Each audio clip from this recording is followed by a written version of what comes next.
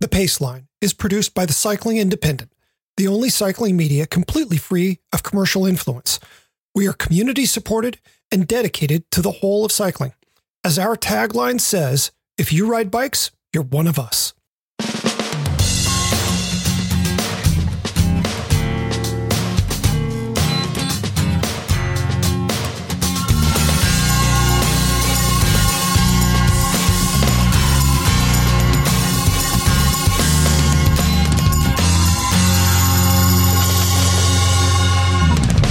From the Cycling Independent, this is The Paceline, the podcast on two wheels.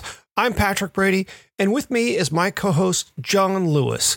Each week, we take a look at how cycling fits in our lives. Dude, it's kind of mid-October-ish now. You guys, has fall well and truly arrived there? It's here for sure. The short answer is no.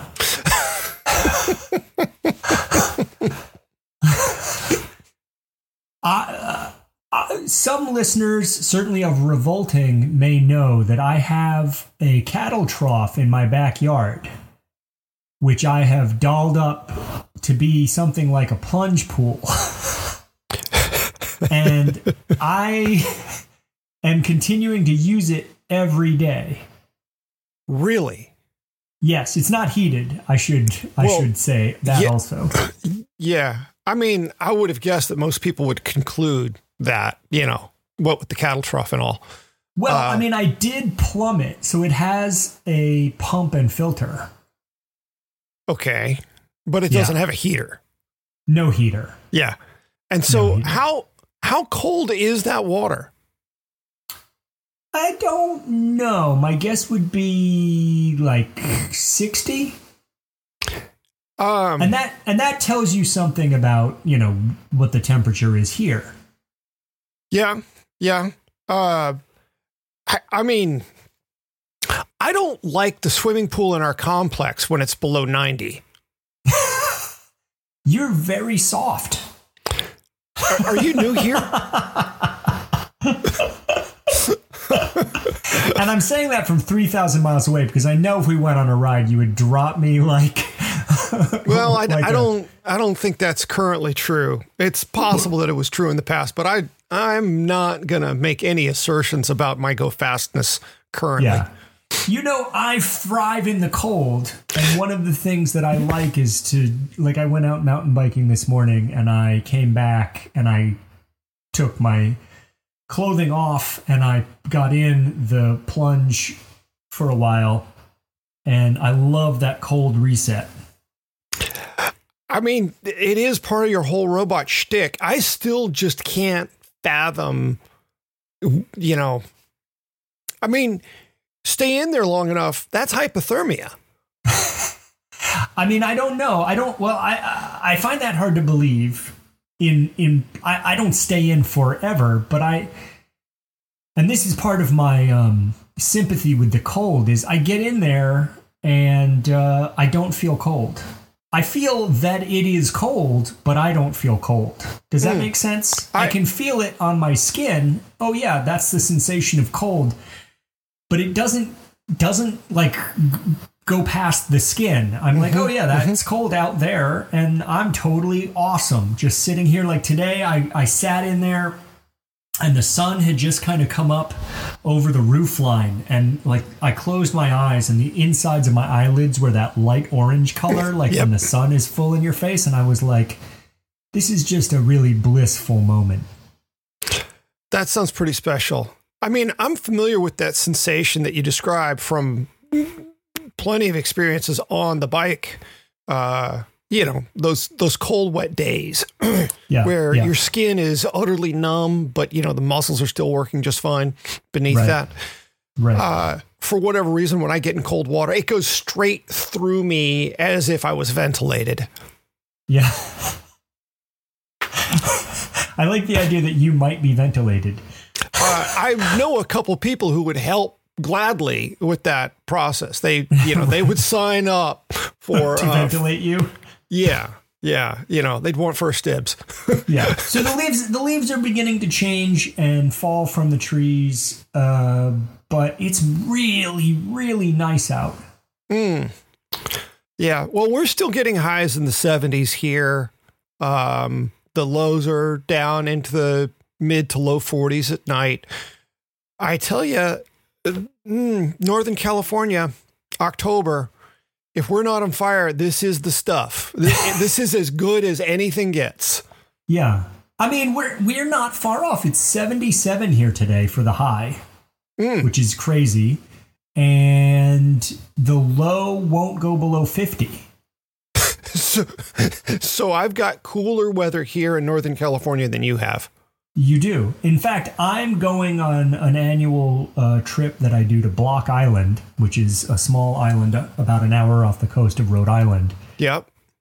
And the forecast there is for the temperature not to leave the 60s on the high or low side while I'm there, which is bizarre. Yeah. Yeah. I mean, especially night and day. I mean, I wouldn't be surprised by that there. I've been there twice, I believe. I wouldn't be surprised if that were the forecast for, Labor Day weekend. Yeah, not anymore. I mean, I don't know.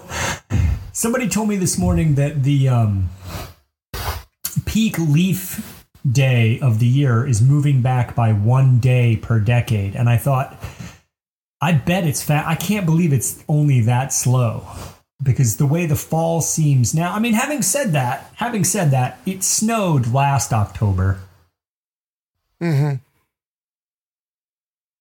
Abnormal is the new normal, I suppose. Let's go with that. Yeah.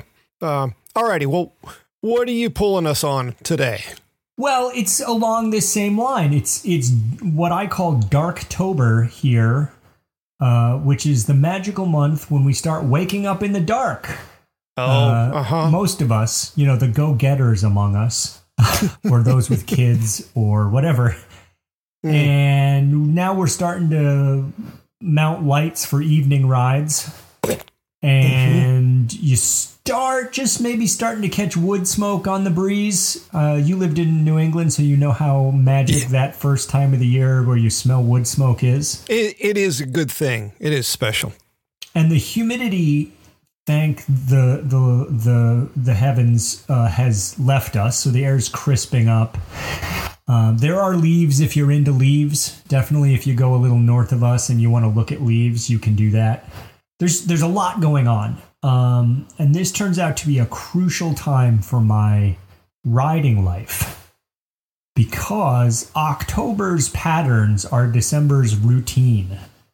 So if I want to have a good riding winter, I need to make a lot of little adjustments right now. Huh. Okay. So the first thing is lighting. It's time to break out all the lights, get them charged up. And even more than that, set them up to be charged over and over, right? Like set up the charging station. The mental shift that goes along with that is to embrace riding in the dark. Right. Yeah. So we're going to slip deeper into the year. And anytime we forfeit time to darkness now is going to come back to haunt us later, because there's going to be even more darkness. I am in touch. Yep. I have this distinct memory of realizing, and this happens most winters, that I'm living an 8-hour day rather than the 16-hour day I thrive on all summer.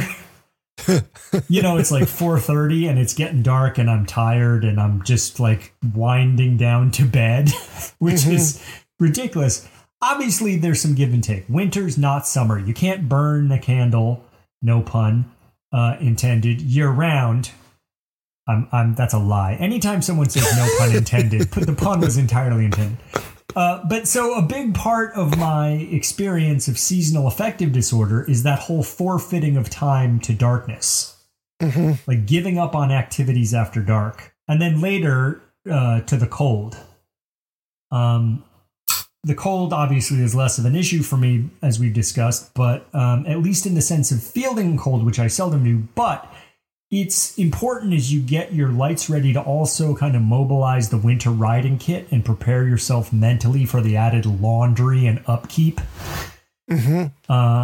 Honestly, one of the things I find really demoralizing about the seasonal change is the heavy churn of laundry and all the accessories that go along with it, like winter riding hats and warmers and all the tights when it comes to it. And I mean, I wear these things less than other people, but by like the middle of January, I'm like, oh my God.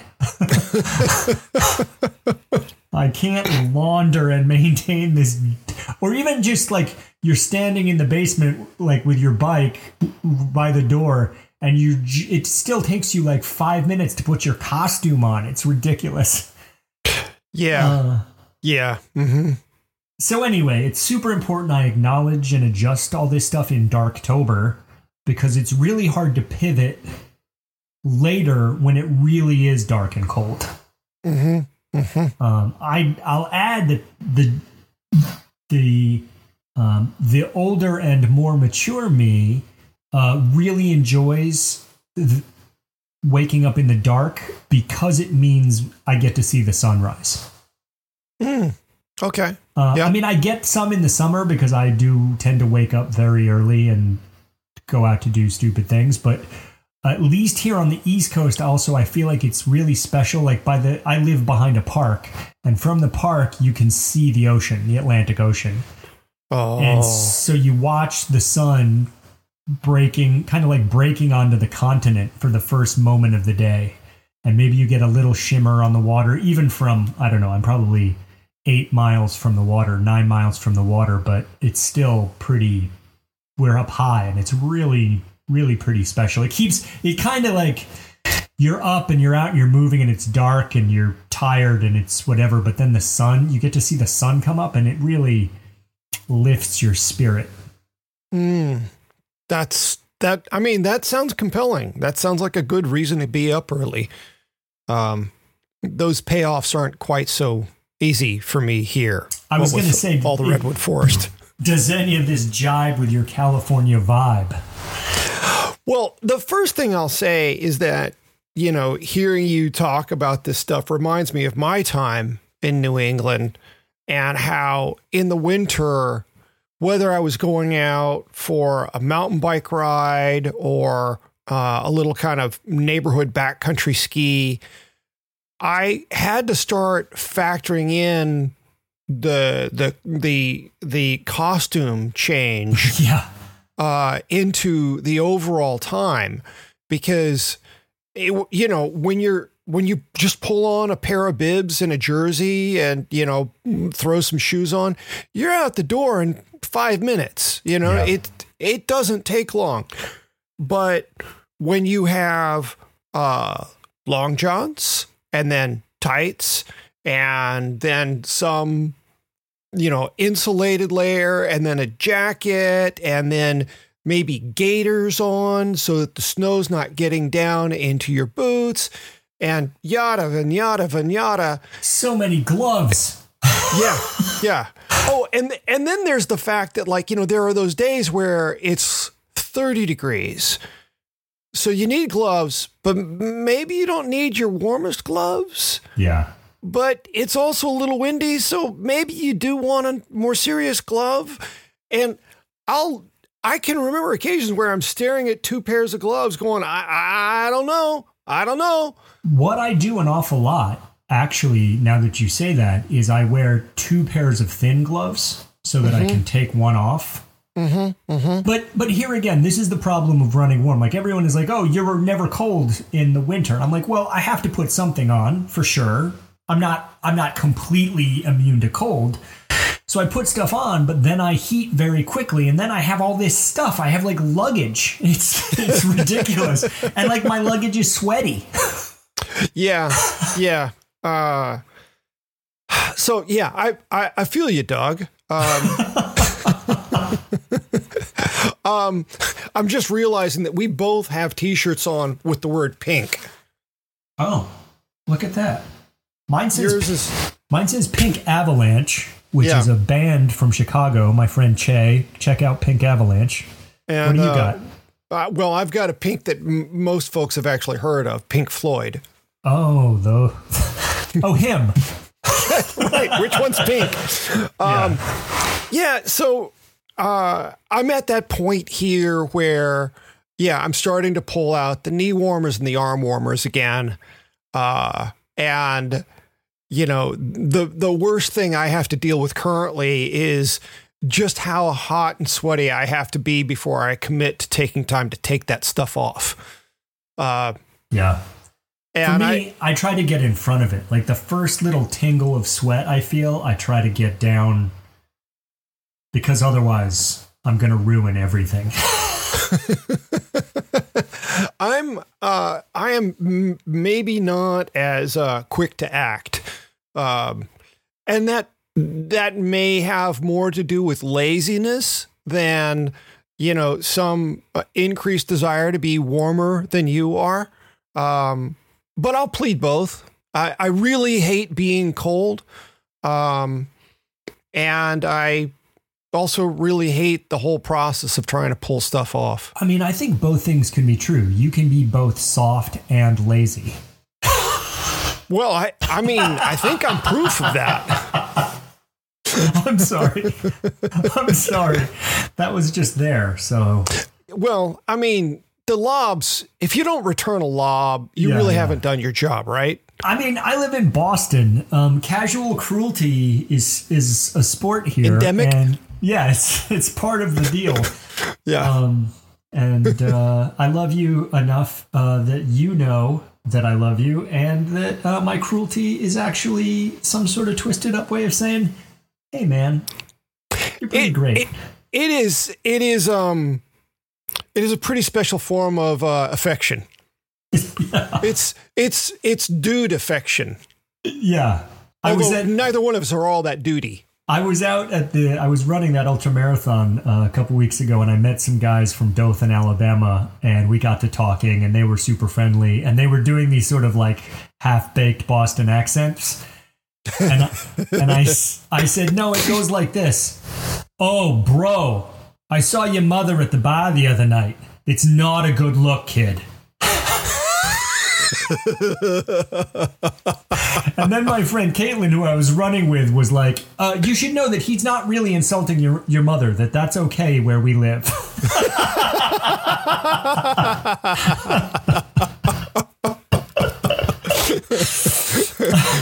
We aren't actually serious. Yeah. Both of those guys have since tracked me down on Facebook and become my friend. So they took it the way it was meant. That's good. That is a special thing. Yeah. You can't get away with that in the South normally. Yeah. No, you shouldn't talk about another person's mother in the South. That's not okay. Yeah. Unless you're going to compliment her apple pie. That's right. Yeah. Alrighty. We're going to take a break, and we will be back in just a minute. The Paceline is brought to you by the Cycling Independent. We are the only online cycling publication that's entirely reader-supported, with absolutely no advertiser, sponsor, or investor commitments influencing our editorial. We don't have a sales team or middle management. It's just the three founders and a collection of talented and committed contributors who independently produce our content. To maintain our commitment to honest, reader-focused editorial with the best writers in the business, we need your help. Every dollar that comes in goes directly toward creating the content you see. A subscription is cheap, easy, and it goes a heck of a long way.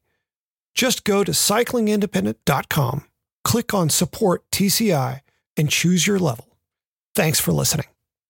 Okay, we're back with the Paceline, the podcast on two wheels. What's your poll this week, Patrick? Well, my poll this week concerns debris and other hazards that may fall onto a trail or dirt road. My inclination is to say fire road, but fire roads don't really exist back east, so I have to go with dirt road. So I'm not really sure why, but in the last few months in Annandale, the big state park right near me, there have been any number of trees that have fallen and blocked sections of trail. Some of those trails are legal. Some of the other trails, I'll say, less so. We know that on the unsanctioned trails, the rangers are never going to clear those deadfalls. So it's up to those of us who ride them to either clear a path around the obstacle or to cut up the tree or branch or whatever it is. I will say on the legal trails, they may take their sweet time getting to that. And so I've even taken action on some of the legal stuff on occasion. But the trails that I ride in Western Sonoma County, it's a similar sort of deal to the unsanctioned trails in Annandale. When something falls, the riders have to deal with it because there are no rangers to clean everything up. Sometimes, like if a big diseased tan oak falls, and basically if you see a tan oak in Western Sonoma County, it's probably diseased. So it's just a matter of time before it falls. So on those occasions, we will have to organize a trail day and get a crew out there with loppers and chainsaws. It's a bit of a production. Some of those trees are pretty big, not redwood big, but more than me big. Because of some of the Facebook groups I'm a part of, I'll hear about some of these deadfalls and other assorted obstacles. And it's really not uncommon to see people ask, has anyone done anything about this yet? Like 10 minutes before somebody's rolling out for a ride, they're asking. In a way, I don't really blame them, but, I've never encountered anything that was so bad that I thought, well, I'm just not going to go out there and ride that. Right. A few years ago, I decided that because I'm not in contention for any podium of any sort, I'd stop to deal with anything I encounter unless it's just too big for my tools. That was kind of a funny decision on my part, and it led to something that I didn't really anticipate.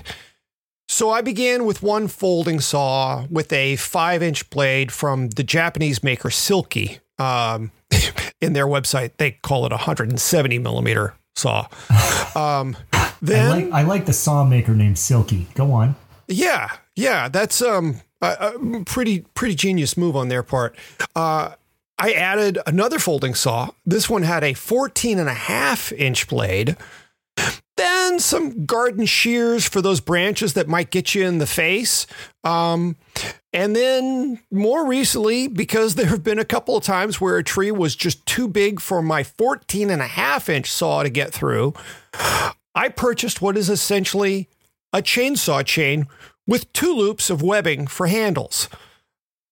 I'll admit I haven't used this one yet, but that's only for lack of opportunity. You want to. Yes. I mean, I am a guy. I might not be a standard issue guy, but I am a guy, and you give me a tool and I'm going to want to use it. Right. So yeah, I carry so much that I think this constitutes kind of garden variety overkill, and it's not something I advocate. But what I will say is that anytime I clear a tree from a trail, it feels really good.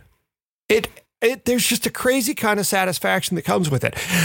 And let me add that I know next to no one will ever know what I did. So I'm not doing this for brownie points, Yeah. Whatever. People know I carry stuff, and people know I clean stuff out when I encounter it. But this isn't some popularity contest or anything. Right.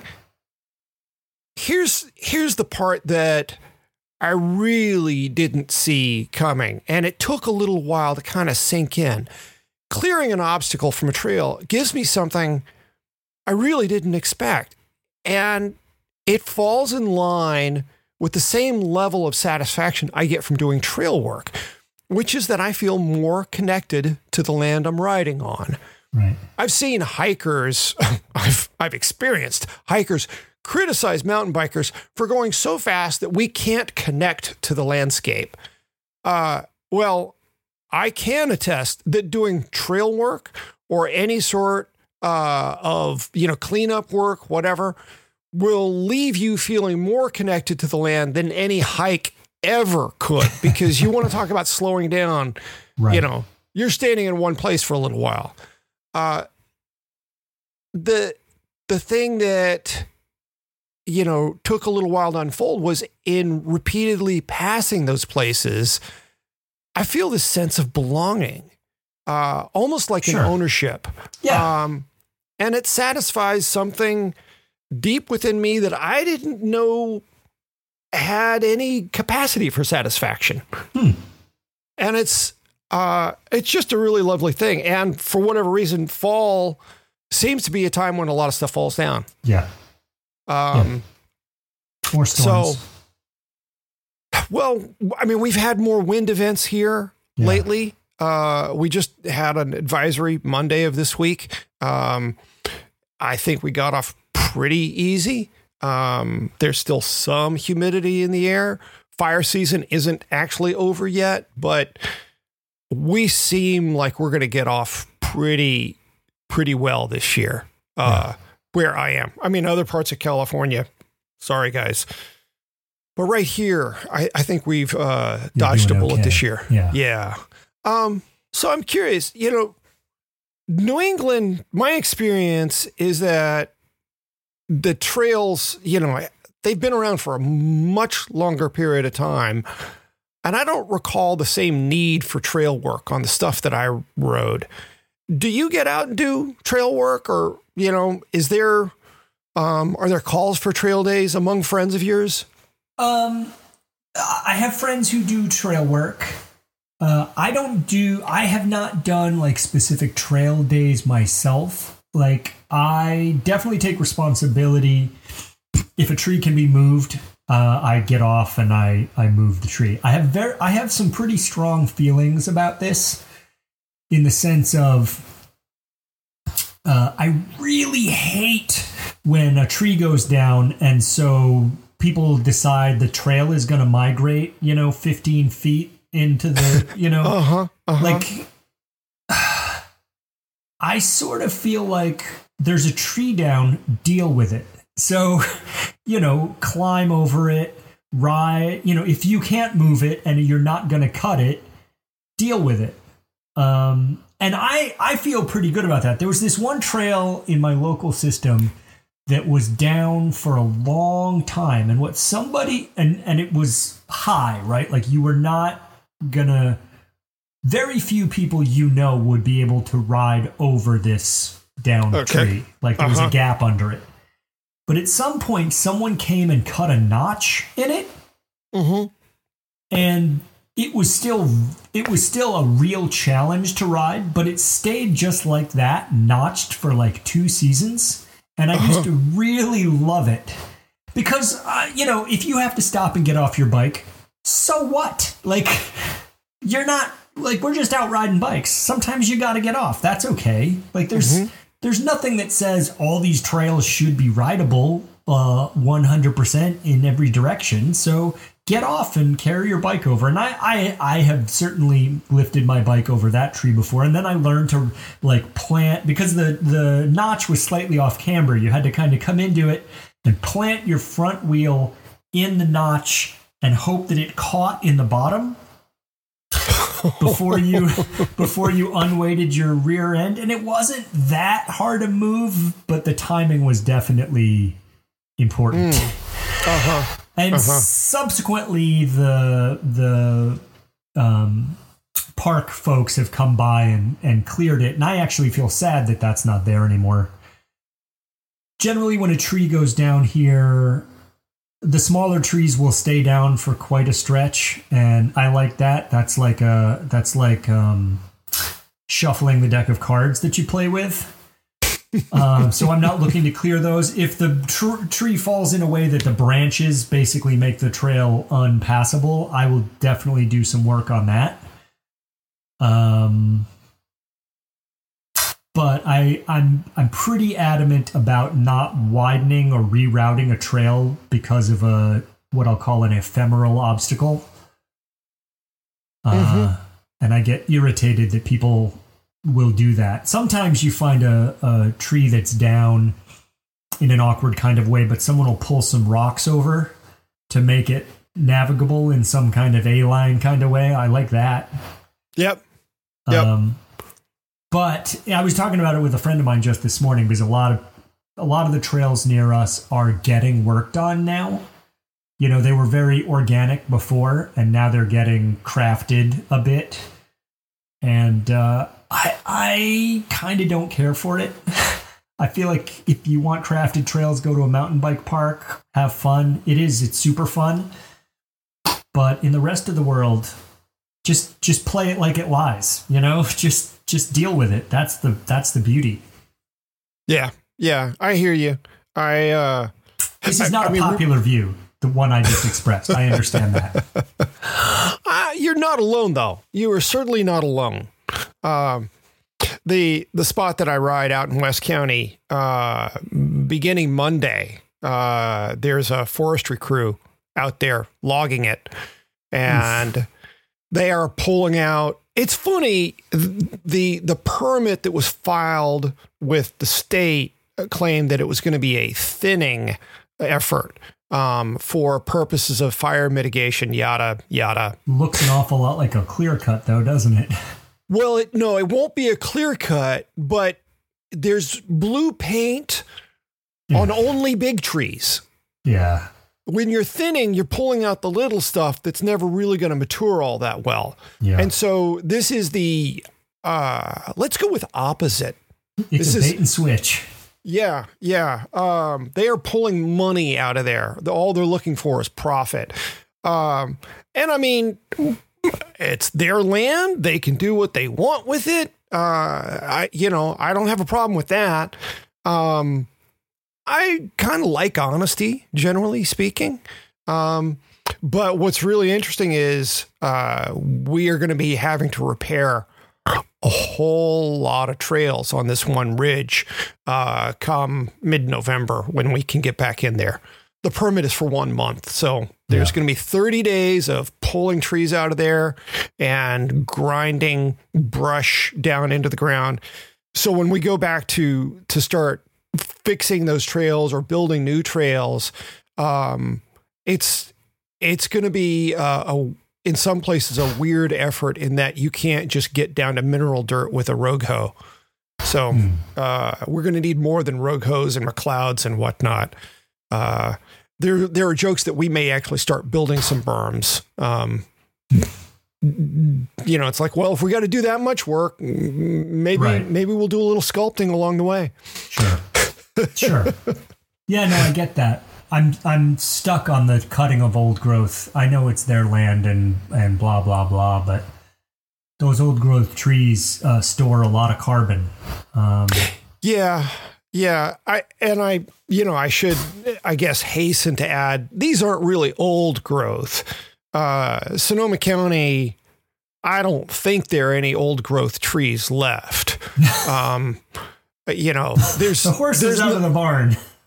Yeah. I mean, I couldn't tell you the last time I saw a redwood that was 6 feet in diameter. Right.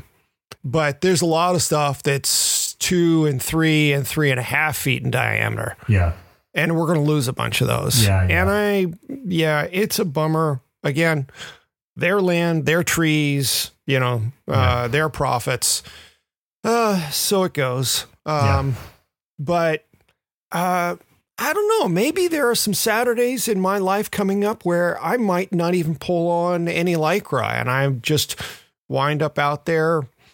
Working on your shovel blisters. Yeah. I might have to buy some gardening gloves. Oh, yeah. There's something. Huh. Yeah. Those make good over gloves in winter, too. Anyway. Yeah. Alrighty, let's move on to Paceline picks. What do you have for us this week? This week I'm picking gardening gloves. No, I'm not really doing that. So my pick this week, I was out mountain biking with my friend Bruce this morning. He has an actual work schedule, so we went someplace close by, someplace we've both been an awful lot. He rides a full suspension cross-country bike, and I have this Featherlight hardtail by my friends at 7. And this particular morning, we talked a lot about like what each bike was good at. There's a lot of technical stuff that he handles more cleanly than I do because he has that little bit of rear end travel. And I have an easier time muscling through real rocky stuff because it's easier for me to get my rear end moving, when I come close to a stop. You can make of that what you will. as I mentioned, we go this place a lot. He goes a lot more than I do because his son has mountain bike practice there. Oh. His son actually refuses to go, or was refusing to go to this particular spot for fun anymore. He's like, yeah, I've seen it, done it, don't care. Oh, uh-huh. But, and this is the point of my pick this week, recently Bruce reworked his 90s IndyFab 26-inch bike as a slightly more modern cross-country machine. So it's got disc brakes. He swapped out the fork to clear a bigger tire. It's got wider bars, shorter stem. His son is a little shorter than he is. So now it's this kind of sweet hybrid mountain bike that's not quite new and not quite old. And as it turns out, that makes it really fun on local trails that you think you know too well. Because it changes much of the calculus. Yeah.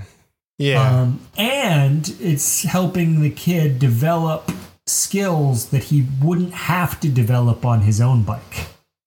Oh. Which actually enhances his own riding and racing. His son is really into racing. So this week, I'm picking your 90s mountain bike as a fun way to breathe new life into old trails. Interesting. Yeah. Okay. So what we know is that 29 inches of rubber will roll through a whole lot of stuff. Thank God, yes. And what it won't, full suspension smooths out even more. It can get to where you're bored and lacking challenge, especially in an area like ours where the trails are organic and not, optimized for a full huck. You know what I mean? Not everything here is a sculpted jump line. Not that that's how it is where you are, but. So what I'm saying this week is pull your old bike out, tune it up, throw on whatever modern stuff you can jam on it, and put it to use. Not every trail ride has to be a full speed rip. Your old bike has a lot of joy left in it, especially when you put a new pair of shoes on it and maybe reconfigure the cockpit to be a little closer to what you're used to on whatever you ride now. It's just a shuffling of the deck, as I said before, and a good one. Okay, now I have to ask a question. I mean, he put disc brakes on a 90s IndyFab. It was built with disc brakes. Oh, it was? Yeah. Oh. I don't know what prescience he was visited by when he made that purchase, but it had disc tabs. Yeah. Yeah, well, that is substantially ahead of the curve. Yeah. Okay. But it's still not more than 135. It's still got some challenges. But here again, I'll say that there are parts and wheels out there for these bikes because most folks are like, this bike is useless now, which is false. And many of them are made of a gauge of steel that, though it will corrode eventually, it's got some road in front of it still. Yeah, it really takes a lot to kill a frame. I've seen frames killed, and I can attest it's not easy. No, it's not. And so, I think I anyway feel very nostalgic for the mix and match and upgrade and Frankenstein process of keeping your bikes going and going in a useful and fun way. Yeah, there was something awfully fun about, self-speccing your mountain bike. I'm going to get these brakes, but I'm going to use these levers and I'm going to, that was fun. And also picking which color anodization was going to be your accent du jour. Right. Yeah. Picking which color, hot pink. The quality of this pick also, it's got something to do with, like my local trails. I know them super well. And if I ride them on a modern mountain bike, they're not very challenging. But if I ride them on my gravel bike, in the dark with lights on, that's a whole new rodeo. So this is what I'm saying is like if you reanimate that old bike, you will remember something about mountain biking. If you ever mountain biked it in the 90s, you remember that was fun too, fun in a different way, and also very challenging. Yeah. Yeah, that is absolutely true. I mean, I kid about I'm not sure why I liked mountain biking in the 1980s, right, but I know why I liked it. It was fun. Yeah. There wasn't any other way for me to have more fun out on the trails. Now I have a tool that allows me to have more fun out on those trails. Yeah, I think that's true. And we can ride, there's a feedback loop, right? Bruce was saying this morning. There's a feedback loop where the bikes get better and then people build trails to maximize the new bikes, and then suddenly you can't ride them with certain lines on your old bike because you just don't have the equipment. The retro grouch thing I will say is that at some point your bike just solves too many of the problems. Do you know what I mean? Like, I want challenges, I want problems, I want, this is the thing about mountain biking is that you're navigating terrain that you should not be able to navigate in a good way. And if you can, well, then you're very cool. And I love to feel cool in that way. It's a good time. Yes. Yeah. So my pick, perhaps unsurprisingly, is a folding saw from Silky. From Silky, sweet. Yeah. The Pocket Boy Curve in the 130 millimeter length is holy cow, it's sharp. It's sharper than a Harvard-educated toddler, okay? And both small enough and light enough to fit in any hydration pack without causing what we'll call an undue burden. It comes with a little plastic carrying case, which helps keep it dry and protected when not in use. I mean, it's a folding saw, so I don't know how much could really go wrong. You'd hate to puncture your hydration bladder. Yeah. I did develop a leak in my hydration bladder, and I killed a little pair of garden shears because they got all rusty, and I didn't realize the pack was leaking ever so slightly on an ongoing basis. But yeah, I've really enjoyed, I guess the simple thing is I've really enjoyed this. Silky claims that a curved blade cuts faster. And when I first read that, I was like, what kind of science are you what sort of arcane thing are you generating here? But then I really kind of thought about my experience out there. And I think it's true because I'm able to put more pressure out at the end of the blade due to that curve. The nature of the leverage doesn't seem to fall off in the same sort of way. So the end of the blade is actually more usable than you might think. So I've used my Pocket Big Boy. This sounds like it's we're now that we've acknowledged that there's a there to go, we're not going to go there. Let's leave it. Yeah. But it's big enough to get through a tree that was broader than the length of the blade. That it took some doing. Let's be clear. I was at it for a little while. But I did get through a tree that was larger in diameter than the blade was long. The saw goes for $41.99, and for $34.99, I believe you can actually get replacement blades. I've done a lot of trail work with this, and I still haven't dulled the blade. It's not quite as deathly sharp as it was at the outset, but I'm maybe a little grateful for that. Yeah. Truly. I like it. I'll buy one of those. It's just a lovely little thing. I mean, I think that's kind of like an easy solution for 90% of everybody. I have gone off.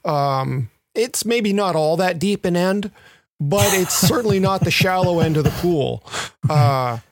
I mean, yeah, two different little garden shears, the chainsaw chain, two different saws. It's, I'm kind of a one-man wrecking crew at this point. Yeah. But it's satisfying something in me. I like it. I feel like we're progressing toward a bank robbery. That's what it feels like to me. I'm going to go back and revisit all the great Robert De Niro bank heist movies then. Yeah. I feel like you're just collecting the sort of equipment we might need for, Ocean's 19 or wherever they are. Oh, I'm not so sure I'm down with bank robbery if I have to go to Las Vegas. No. I mean, we're talking about Saws. This is a Reno bank robbery at best.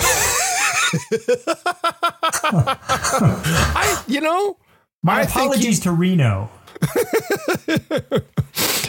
Mike and Joni Taylor. Yeah. Reno. Yeah. Shout out to Mike and Joni. Yeah. They got snow recently, not in Reno proper, but up in the Sierra above them. Yeah. Just saw a photo. Oof. Winter on its way. All right. Anything fun for you this weekend? I'm off to Block Island. I'll be riding my bike hither and yon. I'll be looking at birds because that's a thing I like to do. I had a great horned owl in the tree in front of my house last night here. Those things are big and they can be quite intimidating. It was an enormous, beautiful bird, hooting its brains out. And it did not love, I don't think, the flashlight I put in its face to try to take its photo. But it's the first time in the decade I've lived here that we've had an owl in the yard. So that was fantastic. Anyway, so that's what I'm doing. I'm wandering around I'm doing what I always do, wandering around in nature aimlessly, while sweating and, being weird. That's what I'm into and that's what I'm doing. What about you?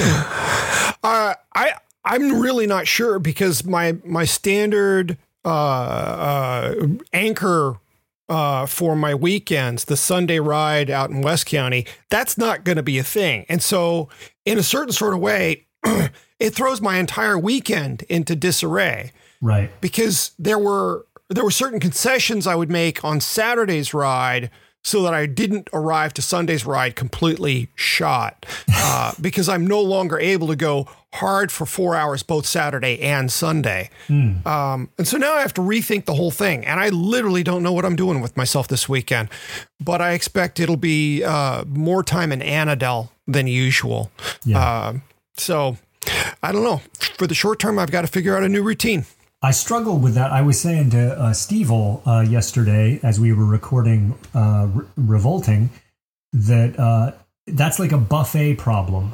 I walk up to the buffet. I can have anything I want and it's all there and I have no clue what to pick. Yeah. That's a really, really good metaphor. Yes. Well, simile, you said like. I did. Yes. I did. Oh, the word nerds are at it again. Yeah. Yep. Before we go, pardon me. Before we go, I want to let you know about a new podcast that John is producing along with Steve Knievel of All Hail the Black Market, as he just mentioned. It's called Revolting. And I will continue to insist that it is not literally revolting, but it is also not a traditional cycling podcast. It goes some surprising and wonderful places. So keep those questions coming. You all are sending great stuff. If you got an idea, please drop by the Cycling Independent and put a suggestion in the comments. We hope you've enjoyed the show. And if you have, please leave us a good review on iTunes or wherever you get your podcasts. It makes us easier for other listeners to find. Until next week, I'm Patrick Brady with John Lewis. Thanks for listening to The Paceline.